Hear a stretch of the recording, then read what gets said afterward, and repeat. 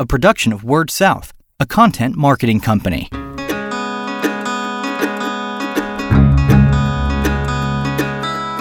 Story Connect, the podcast, helping communicators discover ideas to shape their stories and connect with their customers. How are utilities engaging consumers during and after the pandemic? That's what we'll be talking about on this episode of Story Connect, the podcast. My name is Andy Johns, your host, and I'm joined on this episode by Will O'Donnell, who is the Communications Director with Jefferson PUD. Thanks for joining me, Will. Hey, thanks for having me. So Will is a moderator on a panel here. We are once again back at the NIC conference put on by the NWPPA here in Portland, Oregon. We're recording at our booth here, so if there's any extemporaneous noises, as we always say, it's not background noise, it's ambiance, because we're right here where a lot of great minds from the utility industry, a lot of great utility communicators are here sharing ideas, swapping best practices and all that. And Will, pretty much everything, we were talking right before we hit the button, pretty much everything has been something related to the pandemic. Your session was talking about that almost exclusively, but just looking at ways. The title of the session, Building a Digital Bridge, Engaging Consumers During and After the Pandemic. So for the folks who weren't able to attend, how would you kind of sum up the way the session went today?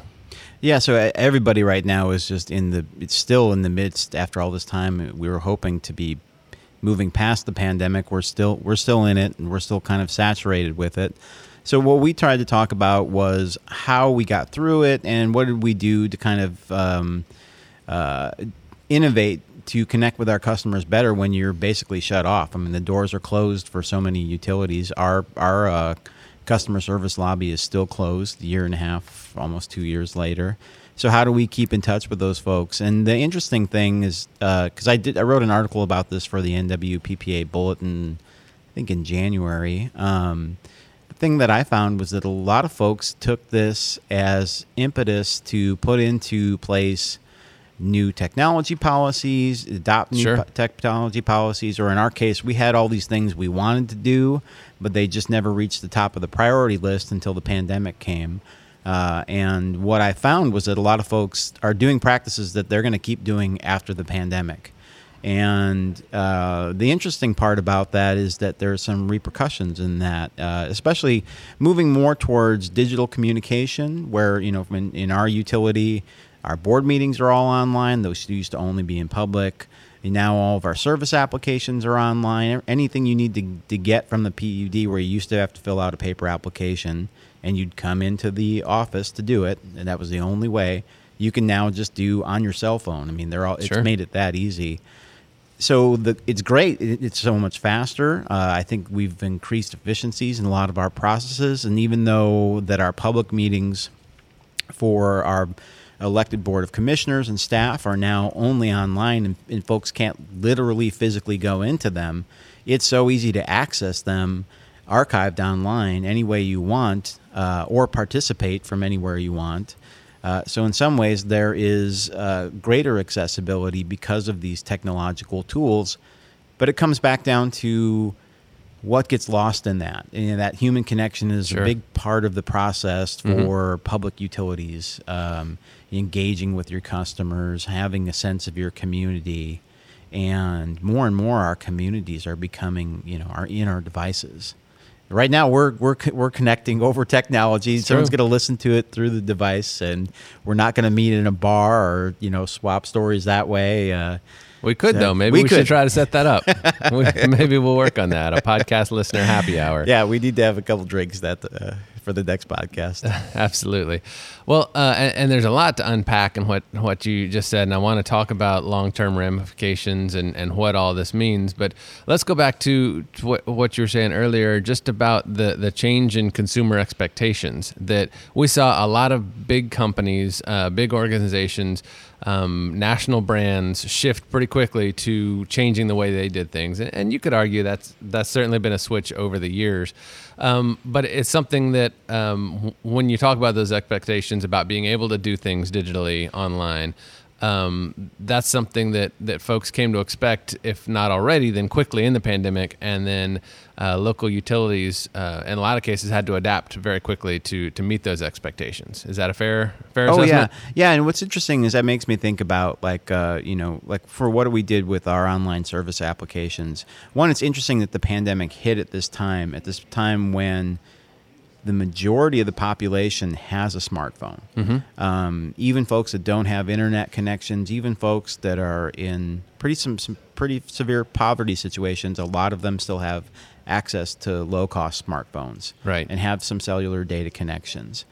So what we always had through the website, and probably most utilities had, is you could download a PDF and you could print it out, and then you could fill it out, and then you could mail it in and do all these things. Or maybe you had a fillable PDF.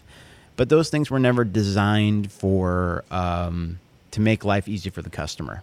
Those were designed to make it easy for the staff to process. Excellent point. So what this opportunity afforded us is like, okay, we've got to take all these people who aren't super digital savvy and adapt our tools so that they can use them.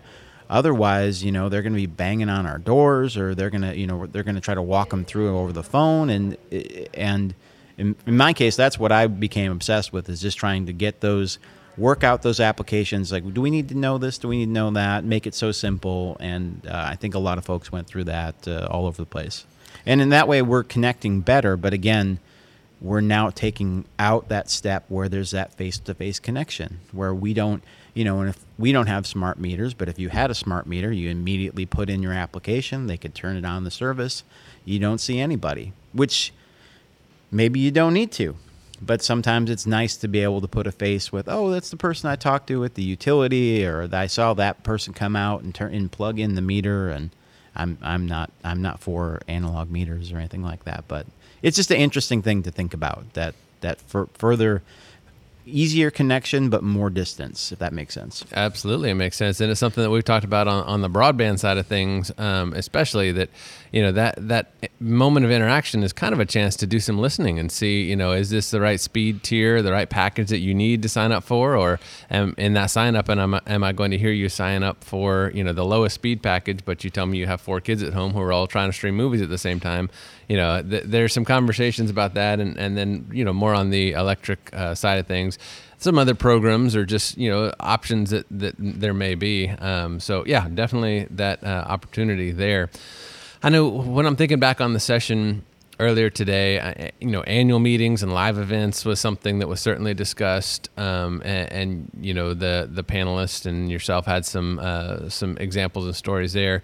What are some of the ways that you've been encouraged in the way that the utilities, either that was brought up at the panel today or other things that you've seen from being in the industry? What are some ways you're encouraged by the ways that utilities are communicating and engaging with their folks during the pandemic?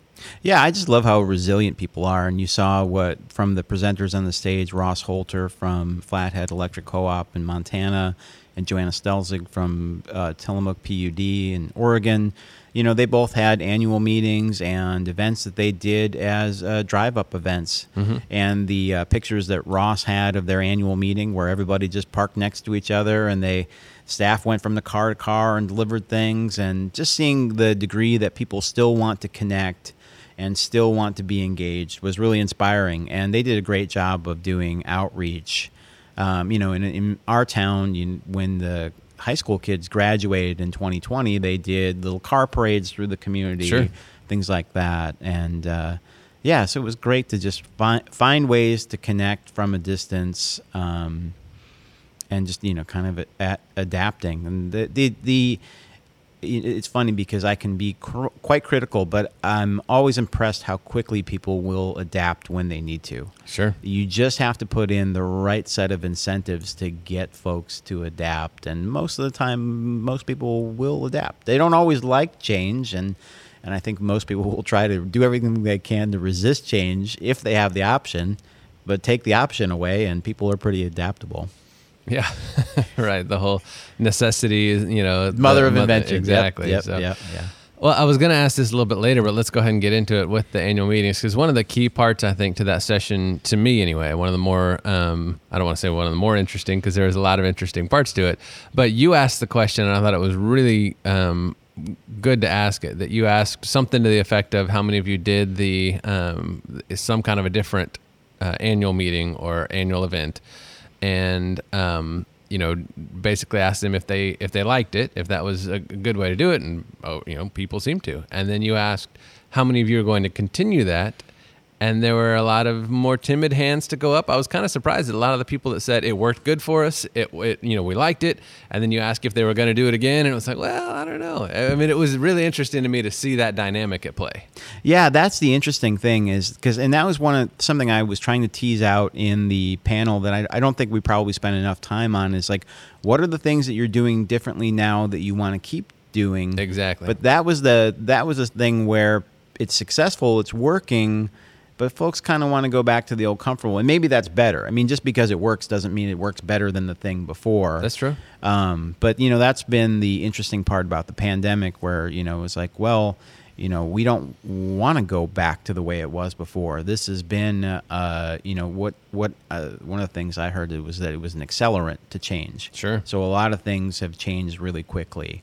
And we don't want to go back. I mean, me personally, and I hope nobody takes offense from this, but I don't know why we have to have cruise ships.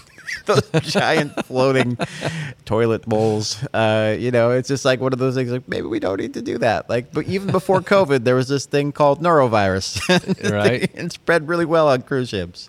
But we'll go back to cruise ships, and people have fun on them, and I don't need to pass judgment. But it's just one of those things where, what opportunities can we take to do new things, and what are things where, well, we are comfortable that old way. Let's go back to the comfortable.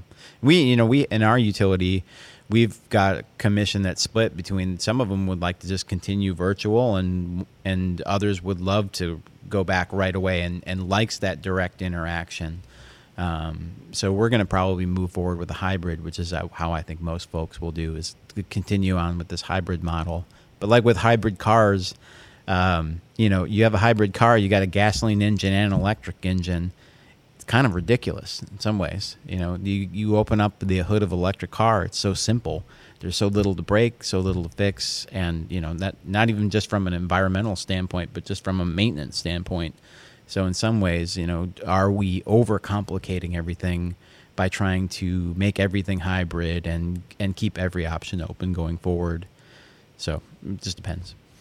Every option going forward, except for Story Connect, the podcast, ever being able to get a sponsorship from Royal Caribbean now. So that's out the window for us. And one door opens, one door closes. Story Connect podcast. Yep. One of the things that I always ask towards the end of an episode is if you guys obviously made some adjustments and have done, taken some steps to engage folks. The panelists did as well. If we've got some folks who are listening, communicators at a utility who saying, it was a tough couple of years. We didn't do a lot of engagement, but now, like we were talking about this new normal, somebody's on the fence, and nobody really likes change. It's always kind of difficult. What advice do you have for somebody who is stuck looking at that new normal and going forward and figuring out how to adapt and still engage consumers? I mean, I think really it's just important to go back to looking at your goals. What are your true goals? What are your true values, and how do you go about meeting them? And if you look at those really clearly, I think it's pretty easy it's easier to kind of get a sense of what technologies or what methods you want to move forward with. I think it's, often when it's hazy on what is the goal or what is the objective or what are the values, that people get kind of, the hackles get riled in that kind of situation. Yeah.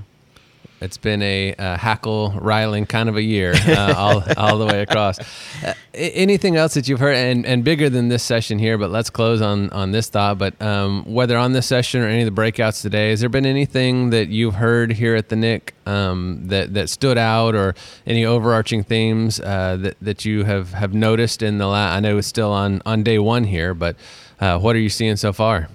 I think people are really happy to be back in person, but I don't want to say everybody's guards are up, but there's, we're just not past the pandemic yet, so everybody's just a little cautious, and it's just kind of an interesting It's just kind of an interesting energy, but people are glad to be here, and I'm so glad to be here, and I'm so glad to see everybody in person. I didn't do the virtual conference. I just couldn't spend any more time on Zoom. So, but I think those are wonderful ways, especially having the archives to be able to watch everything on demand. I am a huge podcast fan because I love to be able to listen to something when I want to listen to it. Sure. We have a local radio station, and I'm always pushing them to do a better job of archiving their radio shows because they have some great things, but they won't put them out for 2 months. They just don't have enough volunteers to do it. But yeah, being able to listen to things on demand and the amount of learning that can take place that way. When you come across a problem, like, I wonder what they've got recorded for sessions back there, that new subscription opportunities. That's true. Yeah. That's true. Yeah. Well, I want to thank you, the listener, for putting this podcast on demand, for listening to learning things here from Will. And Will, I want to thank you for being on with me. And thank you, Royal Caribbean, for sponsoring this podcast. I apologize. He is Will O'Donnell, the Communications Director at Jefferson PUD. My name is Andy Johns, your host. And until we talk again, keep telling your story. You've been listening to Story Connect, the podcast, a production of Word South, a content marketing company.